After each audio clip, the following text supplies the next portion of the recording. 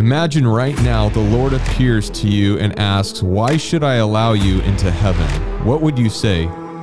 Well, let's talk about it on this podcast entitled C28.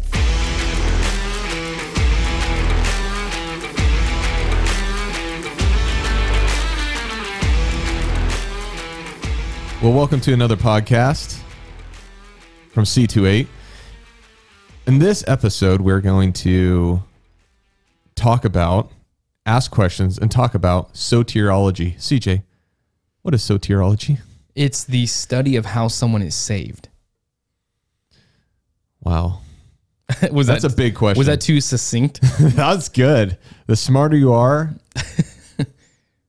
the less words you can use to say what you're trying to say. Oh. Didn't somebody say that? Yeah. Man, you're smart. Somebody said that. Yeah. You're so smart. You're quoting people. Hey, last time we opened up with an illustration, right, about a mechanic shop. You got another one? No.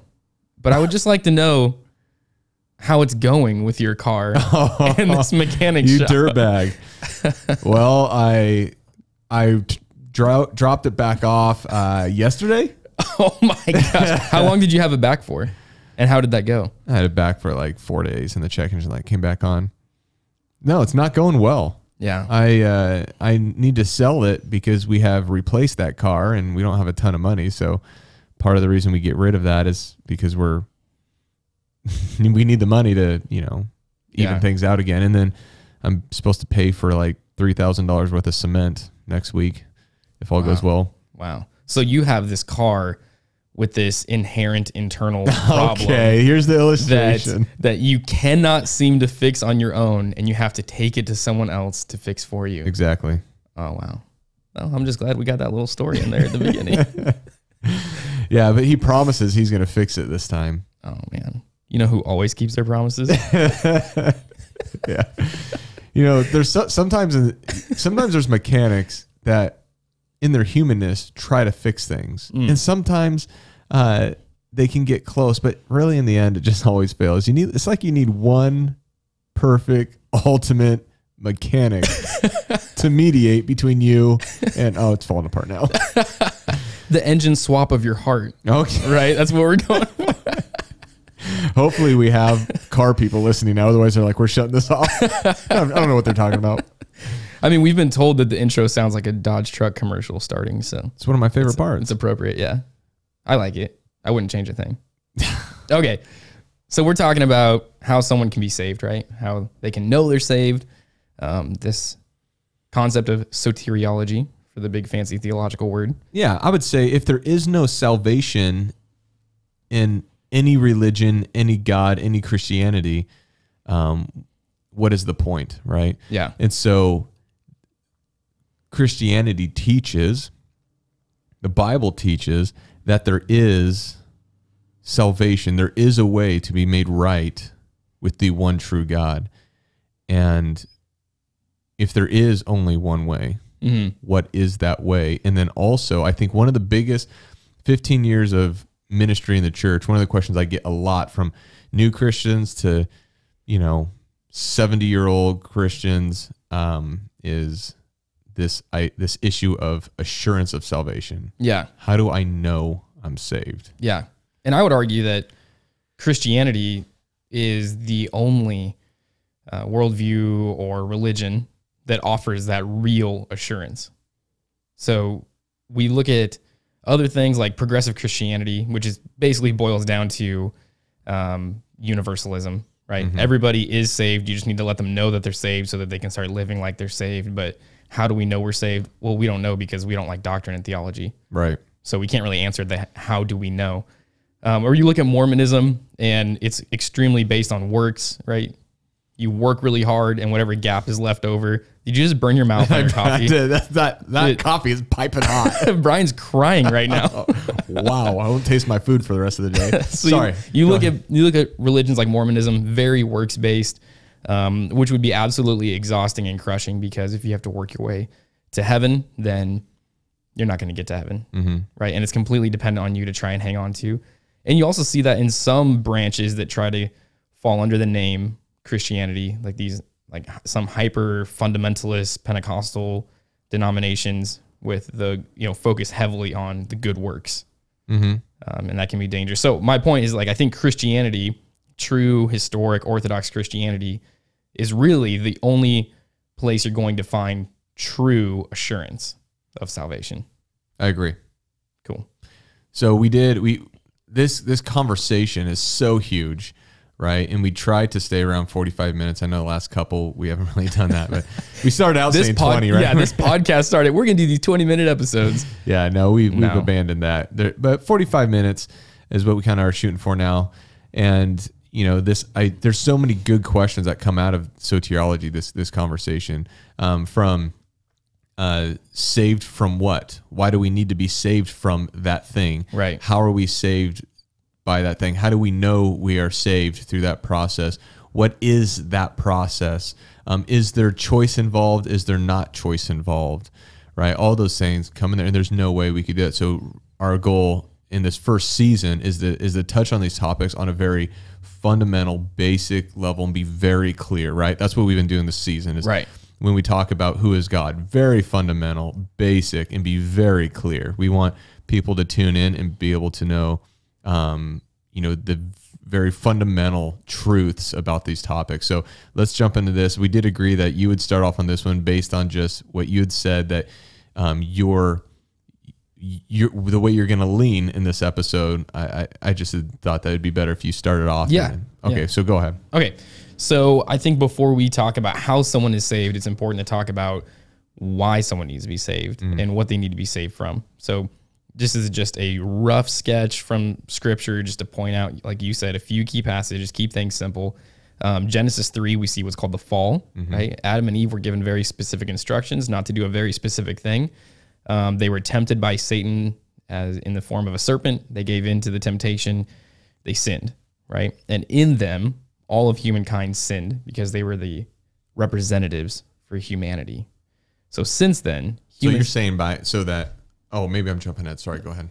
Go ahead. It's all right. I was just going to say, so is that where we're coming from, sin nature? Yeah. Sin nature comes exactly. from? Okay. Yep. Yeah, there's a couple different ways that people are sinful, right? So one of them would be you sin by doing the things you shouldn't or not doing the things that you should. Another way that you're sinful. That would be sinning by choice. Exactly. Okay. Yeah. By omission or commission.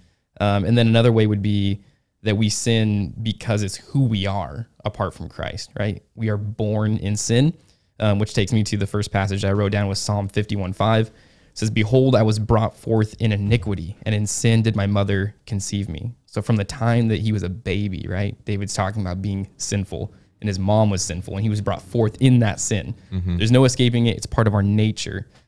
Mark 7:20-23 says, and this is Jesus speaking, "What comes out of a person is what defiles him. For from within, out of the heart of man, come evil thoughts, sexual immorality, theft, murder, adultery, coveting, wickedness, deceit, sensuality, envy, slander, pride, foolishness. All these things come from within, and they defile a person," right? And so it's easy to say, like, oh, the sin problem's out there, right? It's apart from me. It's outside of me. But Jesus is really clear that our sin problem is within us, right? John. So just to Go ahead. Summarize this part. Yeah. This would be when people are talking about, are we born with sin or not? Do we have a sin nature or not? Yeah. We would say that the Bible teaches that there is sin in us from the time we are born. So we believe that you are born with a sin nature as well. And that is a debated point. And so the verses you quoted are great scripture in support of that doctrine of sin, the sin nature. And then the other side of it is what you said, that there is the sin of action too, where like we have committed a sin of omission or Well, I mean, commission. in Mark, Jesus says, like, it's what's inside you that defiles you. And then he lists all these things that we do because of that thing that's inside of us, right? So they're two things that are tied together. Our sin nature manifests itself in our sinful actions. Are you saying that there's nobody without sin? There's not even one? Not even one. Wow. Yeah. And honestly, this is really contrary to a lot of popular ideology and like Marxism, which says that there's no responsibility or real guilt in the individual. There's only real guilt and responsibility in society. Christianity is completely antithetical to that. Like, it is saying that there is real guilt in each individual person that must be dealt with, right? In the cosmic economy of God when it comes to sin and righteousness. And then John 8:34, Jesus answered them, "Truly, truly, I say to you, everyone who commits sin is a slave to sin." So you are born in sin, you have a sin nature, you commit sin, and you're a slave to sin. You are enslaved to it. In fact, Romans chapter 3 says, there is no one righteous, not even one. There is no one who understands. There is no one who seeks God. All have turned away. They have together become worthless. There is no one who does good, not even one. So are we believing that there is no one who is good apart from Christ? Absolutely. So good people without Christ can't be saved? Well, so check this out. What we're kind of dancing around is this, what's called the doctrine of total depravity. Okay? Total depravity is not the idea that all humans are absolutely as evil and sinful as they possibly could be. Total depravity means that every part of us has something of sin, right? It has some aspect of sin in it, that every part of us has been tainted by sin to some degree. It's not that we are as sinful as we possibly could be. So God, in his common grace, restrains sin, right? Restrains sin so that the world is inhabitable. If everyone was absolutely as evil as they possibly could be, the whole world would just implode on itself. So God, in his common grace, restrains sin so that society can continue.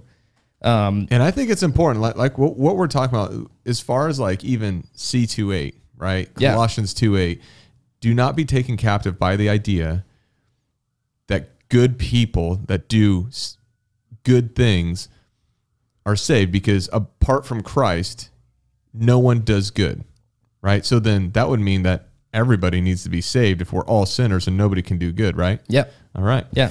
All right. Well, that's it for today. I'm just kidding. We got a lot more to do. Okay. So people can be really sincere in their good actions, right? But you can be sincerely mistaken. You can be sincerely wrong. And that's the problem. That's something that we're going to have to deal with. Oh, there it is. Hold on. Yeah, it picked up on the microphone. Our gate wasn't picking up. Yep. There it is. Okay. So, spiritual depravity, total depravity means that every part of us is affected. An illustration that I read was that every drop of the ocean has some salt in it, right? Just like every piece of a person has some sin in it. And that was helpful. That doesn't mean it's entirely salt, right? What would you say the effect of sin in our life is in relation to the Creator, one true God? Oh, okay. So I actually have a quote that's perfect for that I wrote down. It's like I snuck a peek at your notes.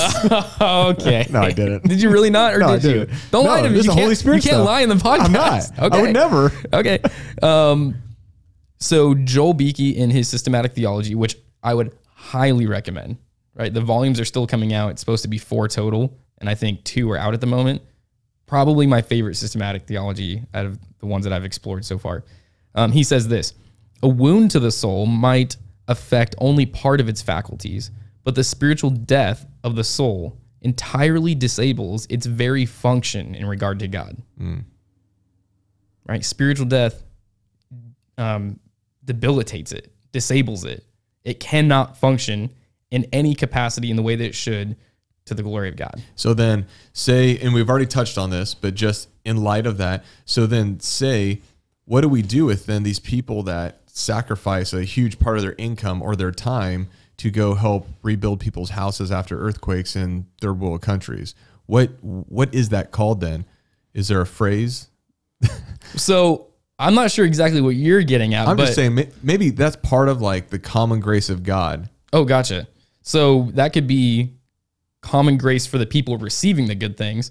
Augustine would say that those are called splendid sins, where they're these wonderful things, but at their root are still sinful. And how are they sinful? Because they deny God the glory that is due to him in the action. Yeah. So when you go and build wells apart from God and not for his glory, you are robbing him of the glory that is due to him. right? You make it about yourself. You make it about your brand or your humanitarian efforts. And one way or another, the glory is not making it back to God the way that it is intended to and that it should, right? Man's chief end is to glorify God and enjoy him forever. That means your purpose in life. Westminster Confession. There we go. I know it's not the Baptist Isaiah Confession. 43, right? Isaiah 43 says, "Bring all who claim me as their God, for I have made them for my glory. I have made them for my glory. It was I who created them."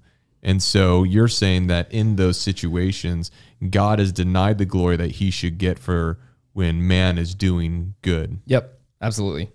All right. Okay, So then even the good things can be sins because we're robbing the glory from God. If we're created, if we are his creation then to bring him glory, and then we do something that even would be considered good, but is denied him the glory, that there is sin in depriving God of the glory he deserves. Yep, absolutely. And just really quick, so Ephesians 2, starting in verse 1 says, "And you were dead in the trespasses and sins in which you once walked, following the course of this world, following the prince of the power of the air, the spirit that is now at work in the sons of disobedience, among whom we all once lived in the passions of our flesh, carrying out the desires of the body and the mind, and were by nature children of wrath, like the rest of mankind." We are by nature children of wrath, like the rest of mankind. Another quote from Joel Beakey, he says, "Spiritual death is worse than the absence of life. It is the presence of decay and disgusting defilement, the spiritual equivalent of a rotting corpse." So you're not just neutrally dead in your sins, but you're decaying, you're rotting, it's gross, it's bad. Mm-hmm. And that's only true in light of one true God, creator and sustainer, right? Yep. Because there are plenty of people who do horrible things that for one reason or another, we begin to champion them. Yeah. And we don't need to go into specifics, but there's, high profile people that have done horrible things, but then we vote and sing their praises. Yep. And so there is a different standard by which sinners live within, because the standard is far lower than what God that we have than what God has for us. And that is part of, I think, the issue. When you're not meditating in the word, you begin to lose your identity in Christ, who God is and who you are, in that line of creator and creation becomes blurred. Yeah, exactly. And we'll say to ourselves, well, as long as I'm not as bad as that person, then I've met some kind of standard for heaven, right? Yeah. As long as I'm grading myself on the curb, I look pretty good. Yeah. Right. And is that the standard to get into heaven, Brian? No, I think there's one way. Yeah. So I think we've talked about like what sin is, that we're born into sin, that we commit sins continually because of our sinful nature. So we know what we need to be saved from. Okay, so we're at the point now where everybody listening and everybody who ever will listen to this is a sinner. Right. All 35 of them. Okay, so then what's... Sorry. That hurts my heart a little bit when you say that. Hey, take feelings. a second and share this podcast with someone right now. Yeah, I think in totality, though, just a side note, I think we have probably about, what do we determine, about 150 people that listen to this every week? Yeah. Or so. So not a lot. Between the different platforms. Not a little bit. We would love to see thousands of people listening to this stuff each week. Not for the sake of we don't get paid per listen or anything like that. We just really desire this stuff to permeate our culture, to be honest. Yeah. And, and if there's interactions you can leave in the comments below, or likes or shares or any of that stuff, that's good. In fact, now that we're in the middle of this, Let's do it. We do have a Patreon account that we had started, which allows for people to be basically monthly subscribers. And the model is essentially this, that the default amount to give per month is set at $5 by patron. And the idea is that that you give up one coffee a month to support whatever content you are devouring. And so what we ask is this, that if you can spare $5, because we know some people aren't spending any money on coffee, right? Things are so tight. This is not for you. You just keep listening, enjoying, growing, and benefiting from this. But if you are like CJ and I, who we both had to put our money where our mouth is, but if you do have room to support this, even if it's $5 a month, that's tremendously helpful. If we had 100 people helping out $5 a month and just give that coffee, we would be able to make some of the changes we wanted to do here, make this a little bit better. And there are ways that we can make it so we think we can sneak out, instead of doing once every 2 weeks or once every 2.5 weeks, that we can start doing once a week. That none of that money, zero of it, is going to go to any like pain of CJ and I. It all just goes to materials to make this thing happen. So if you want to be a part of that, go ahead. If not, totally understand. Don't worry about it. Just keep enjoying and benefiting from it. And that $5 would come out of your Starbucks budget, not out of your giving to a local church. That is a good point. We want to make that very clear, and I did forget that don't take away from any of your tithe or giving from a local church that you're a part of for this. We would. That's the opposite of what we would want. Keep giving there. That's your primary responsibility there. This would just be the above and beyond. You're like, hey, I listen to these guys a couple times a month. I'll forego a coffee a month or something like that, give $5 a month to these guys. And we actually have a Patreon. Don't we have one that's giving $2 a month? Is it 2 or 3? I think it's $3. $3 a month? $3 a month, yeah. That's like one scone at the coffee truck. There you go. The coffee truck.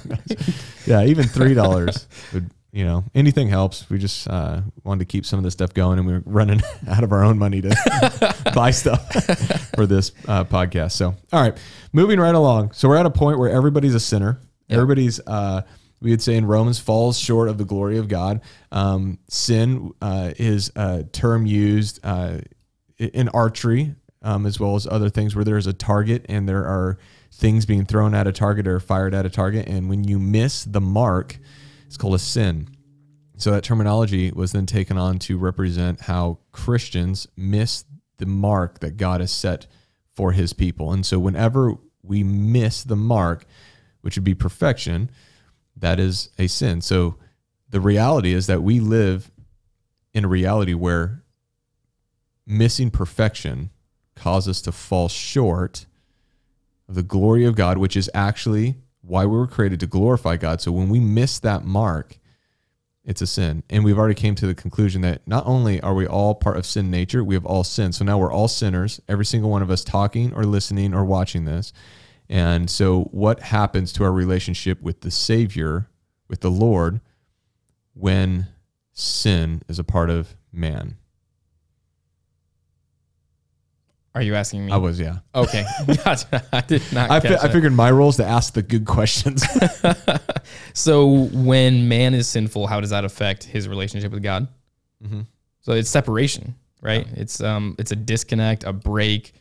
There's partitions put up. We can look back to the tabernacle in the Old Testament and see that there's inner rooms. We can look to the temple once it's established and see that there's the outermost courts, right? And as you progressively get closer to the room that's called the Holy of Holies, there's more and more and more and more restrictions until the only person that can enter that room at certain times under certain circumstances is the high priest. And even then, sometimes he had some kind of issue where he would end up dying in the presence of God because he had sin that he had not dealt with God. So really, it comes down to this separation. Like we look back to the garden, and it says that God used to walk with them in the garden, right? Talk with them in the garden. They had this perfect relationship with God.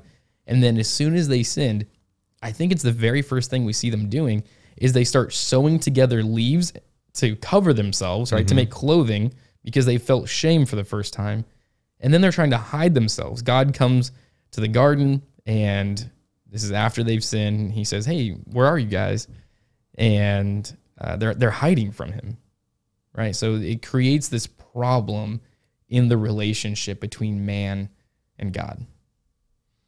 Perfect. So if there's that separation, right, and on earth we see the instructions of the tabernacle and later the temple, and we cannot be in the presence of God with sin.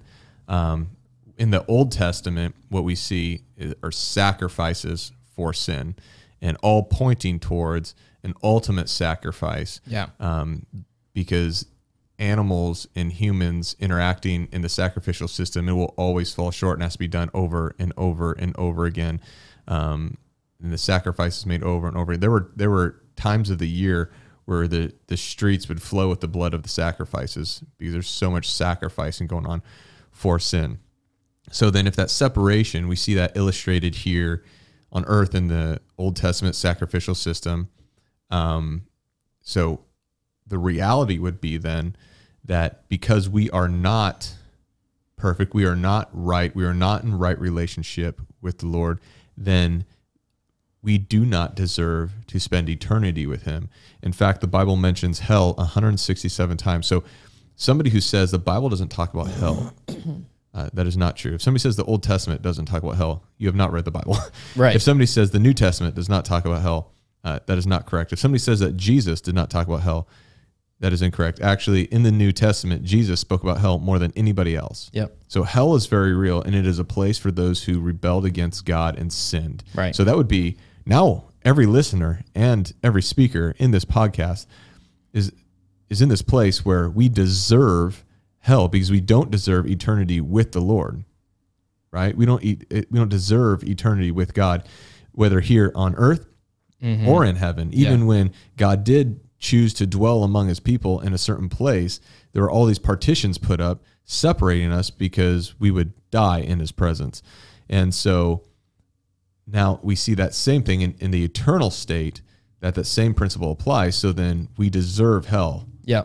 And Jesus says in John 3 to Nicodemus that unless you're born again, you cannot even see the kingdom of heaven, let alone be part of it.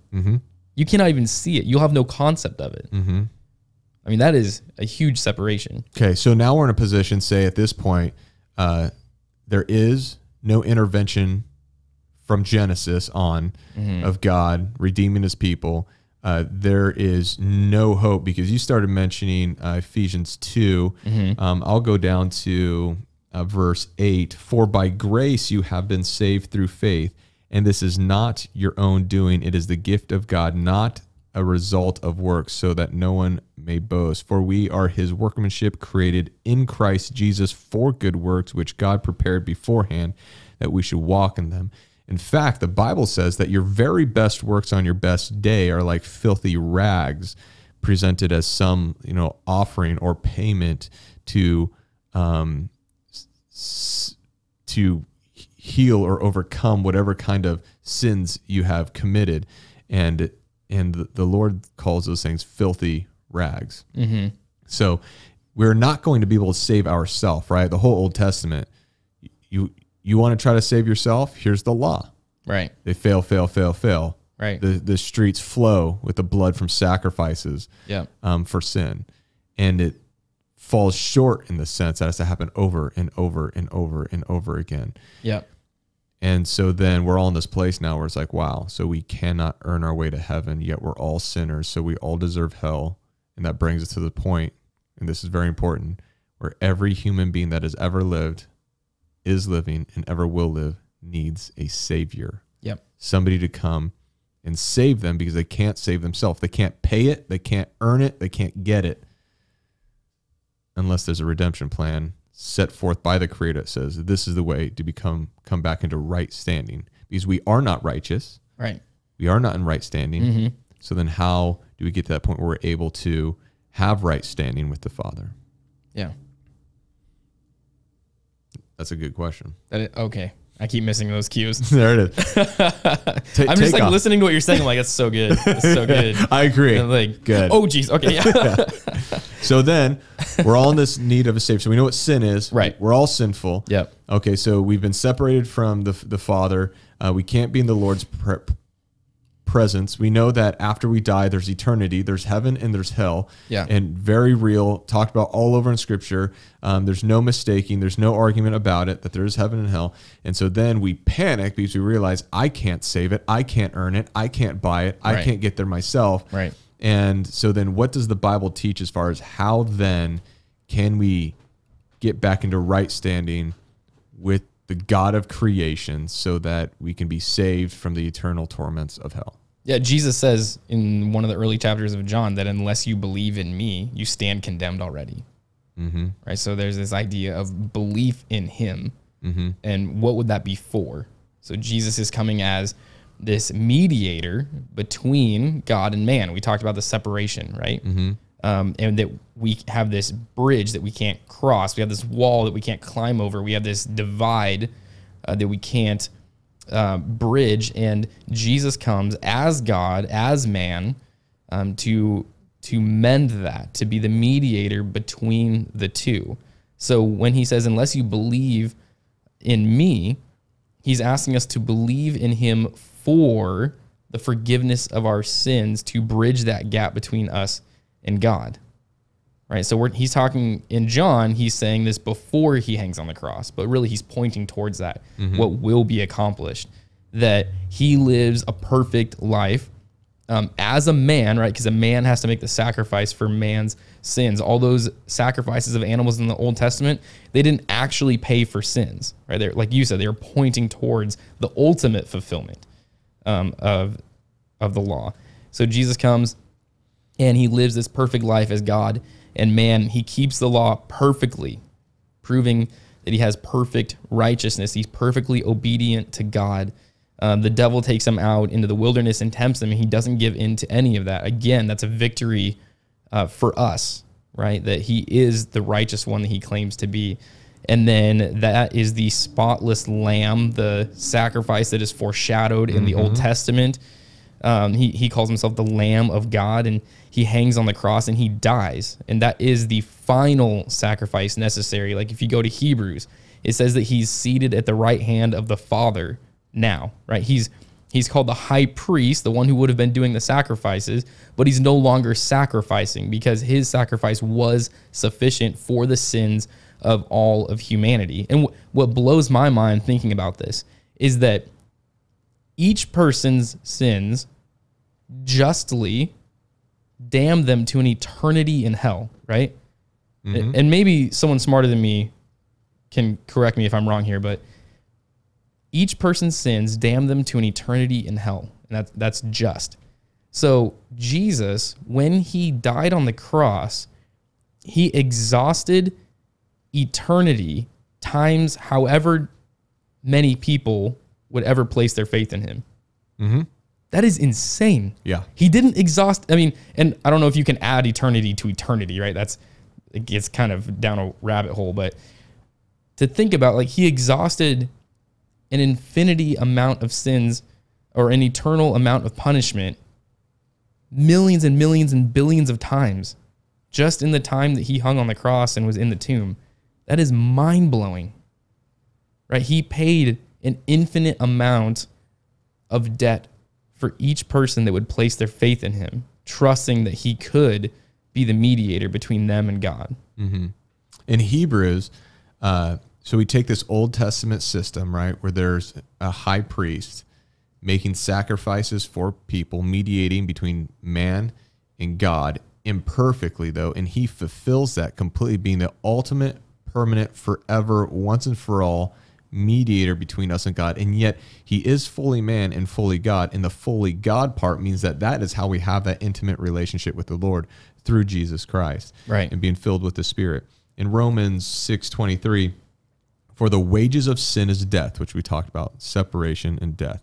Like we will actually die, and then also separation from God. But the gift of God is eternal life in Christ Jesus our Lord. What did Christ Jesus our Lord do in order to pay for sins? He died on the cross for sins. So that is the redemption plan that Jesus, part of the Trinity, God and man, would come then, and God's going to come and he's going to pay the price for sins.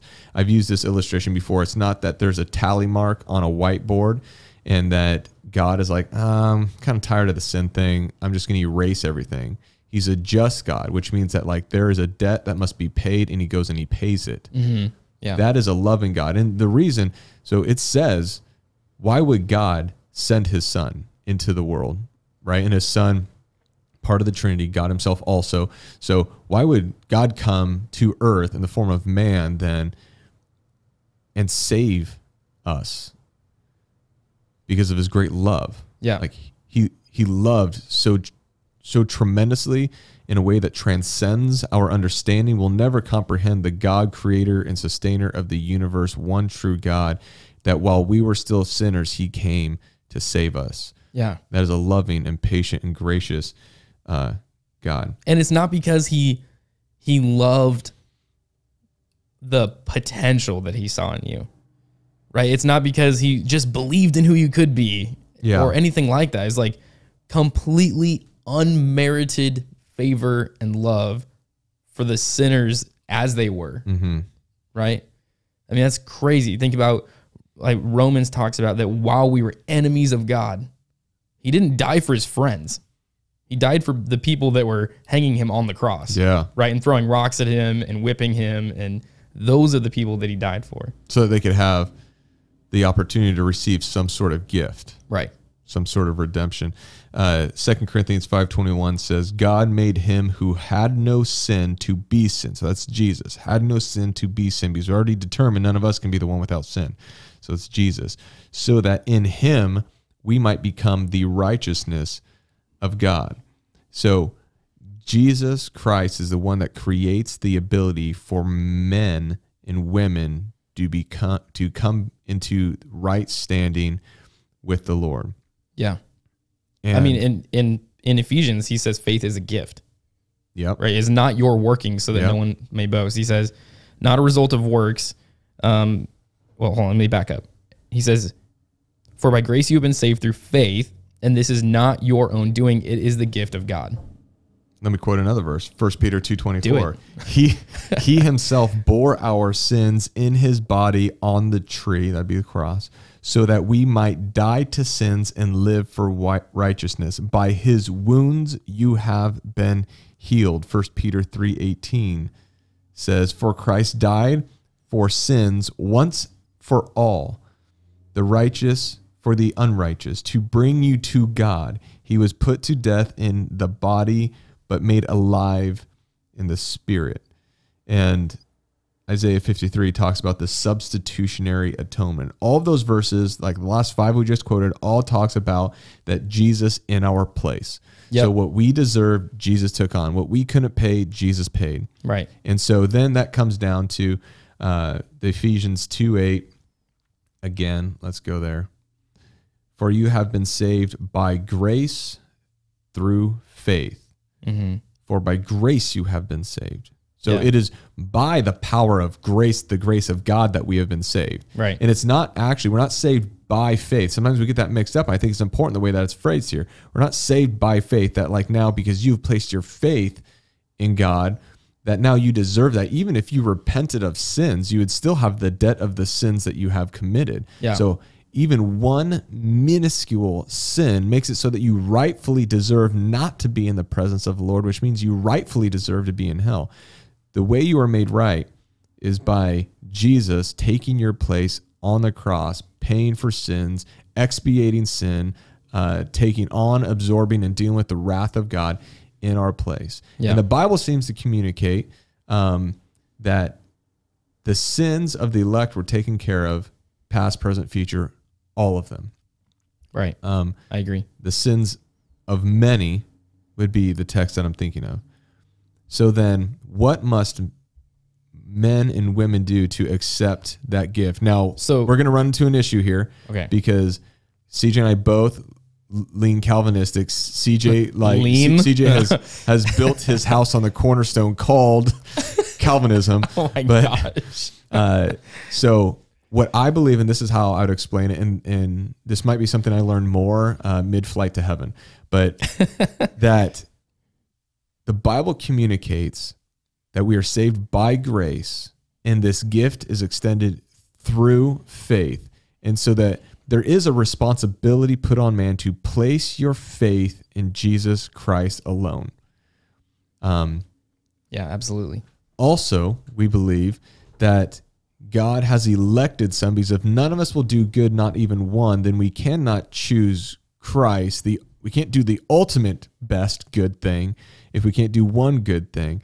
And so how all that works together, that's for another episode. But for the listeners here, how do you become saved? Mm-hmm. You place your faith in what the Bible talks about Jesus doing on the cross in your place to pay the debt that you cannot pay. And we've quoted a ton of scripture for it. And so if you believe in the authority of Scripture, you've got to be convicted that you need a Savior and that there is one way to the Father, and that's through Jesus Christ. Yeah. There's a book we had to read for school called Redemption Accomplished and Applied. And what we've covered so far is the accomplished, right? Redemption was accomplished through Christ and his work on the cross. And now I think we're kind of moving into the applied, right? So how is what Christ accomplished for us applied to his people? Am I right? Yeah. Okay. A lot of this can be called like the order of salvation or the process of salvation.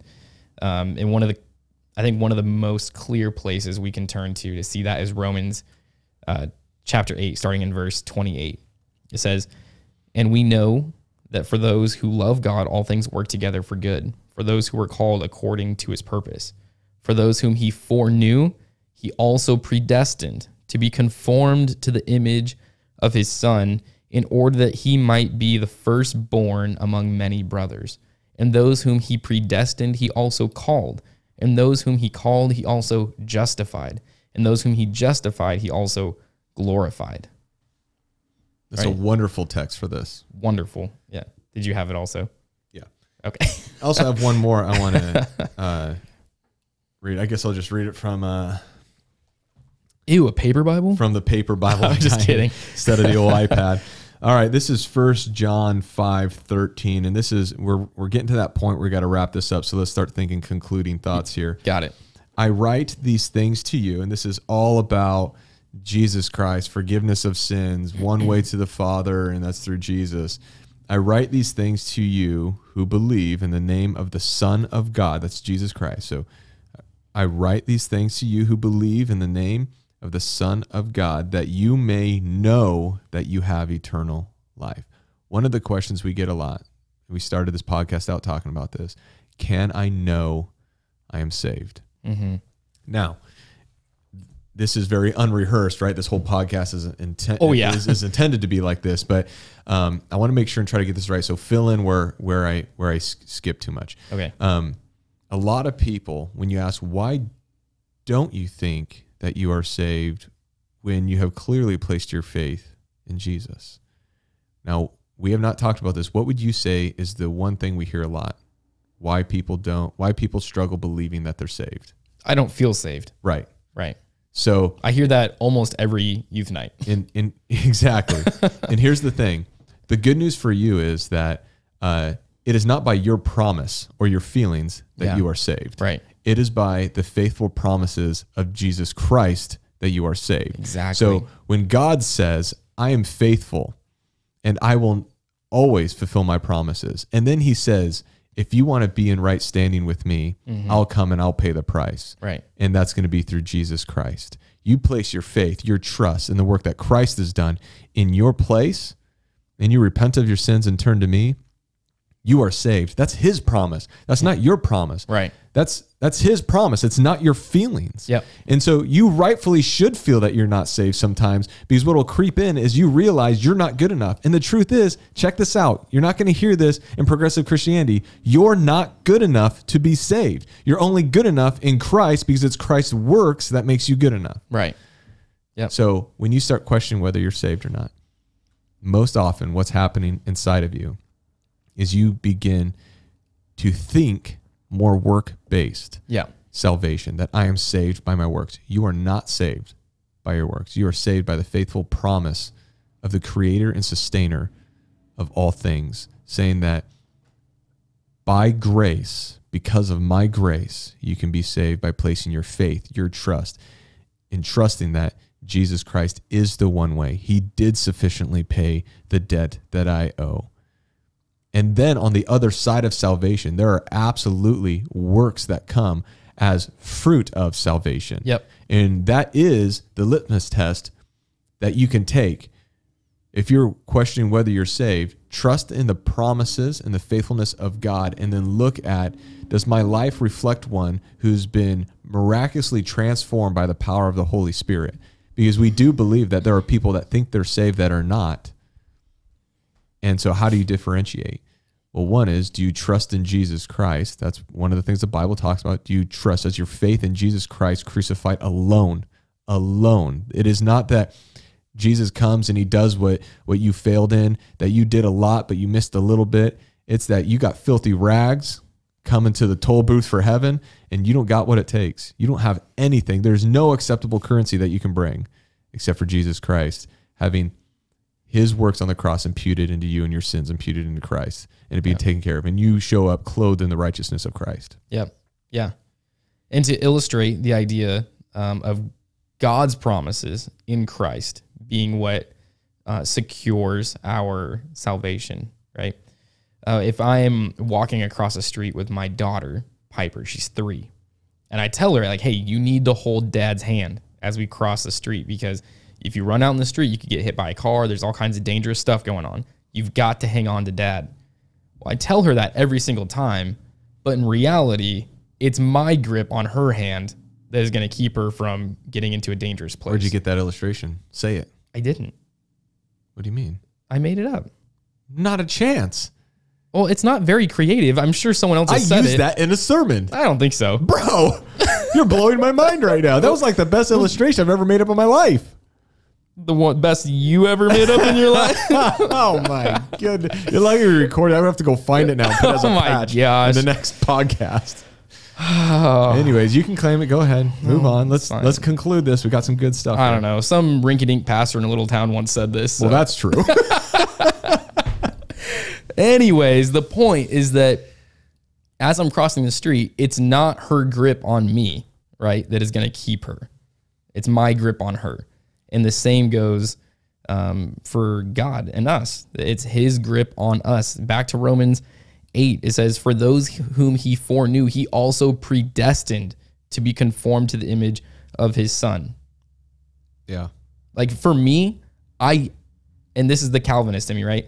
I can't find assurance outside of Calvinistic soteriology. Sure.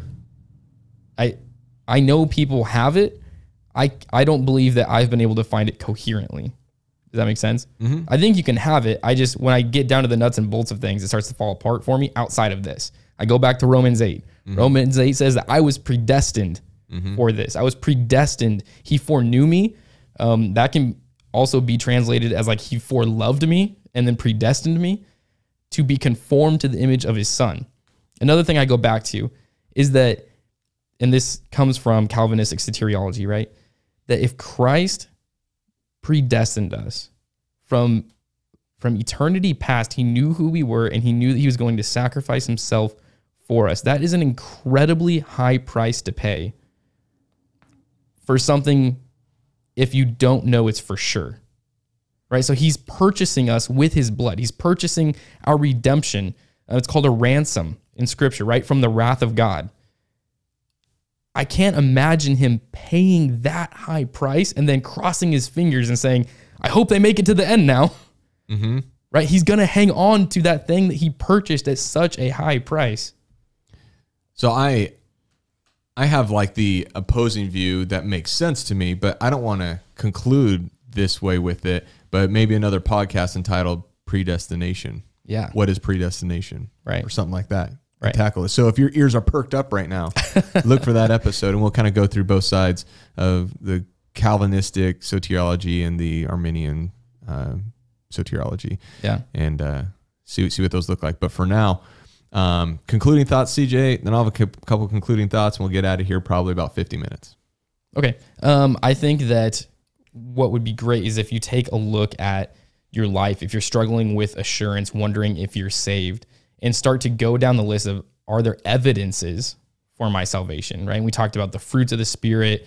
Ephesians talks about the good works that he prepared beforehand that we should walk in them. Do you have a renewing of the mind, like Romans 12, like 1-3 or somewhere in there?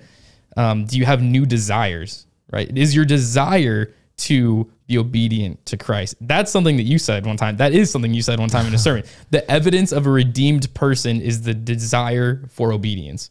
Sure. If you love me, you obey my commands. Exactly. That really tore me apart one day. Right. And so the idea of struggling with belief does not necessarily mean the lack of belief. I was just reading in Mark this morning, the guy that comes to Jesus and he says, please heal my child.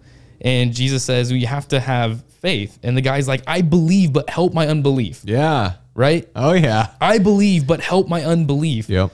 And Jesus says, wow, like that is faith. Your child is healed. Mm-hmm. Right? So saying, hey, I'm struggling to believe does not mean you're not saved. Mm-hmm. It's like, that's a great case study for that. Yeah. The guy's like, I'm struggling to hang on right now, Jesus. I need you.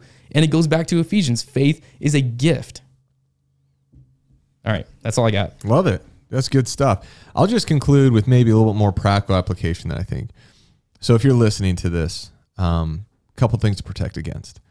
One is that if you're like, well, I'm not a Christian, but I'm really bored when I drive to work, so I listen to C28. And you're listening to this.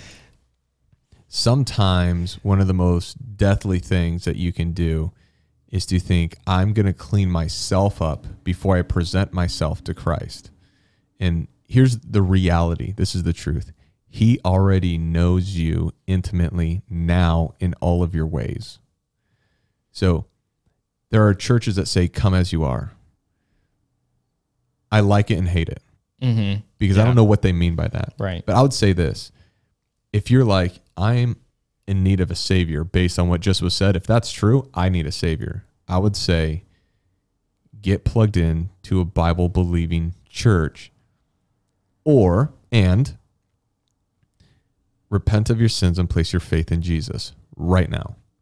Because here's the reality. This is the truth. Now listen, you cannot clean yourself up to be presentable to the Lord. The Bible teaches the opposite of that. You can't. So then the listener's sitting there thinking, so I have to come to the Lord like this. The answer is yes. And he will not be like, wait, who is this person? Oh, it's Billy. Ew, gross. This is shocking. Because the reality is he already knows you intimately now. Right now, the way you're sitting now, the things you're doing now, he already knows that. And he hates sin. And there is wrath and there is hell. But he does desire all to come to him. So that would mean that what the Bible teaches and the Lord wants are people like you to come to the Lord right now. Place your faith in Jesus, repent of your sins, and be saved. Amen. Amen. All right. Well, as you guys know, we are attempting to do this every 2 weeks. We'd like to make it more. We hope that this has blessed you in some way, encouraged you in some way. Thank you for listening to C28, and we'll see you guys in following weeks.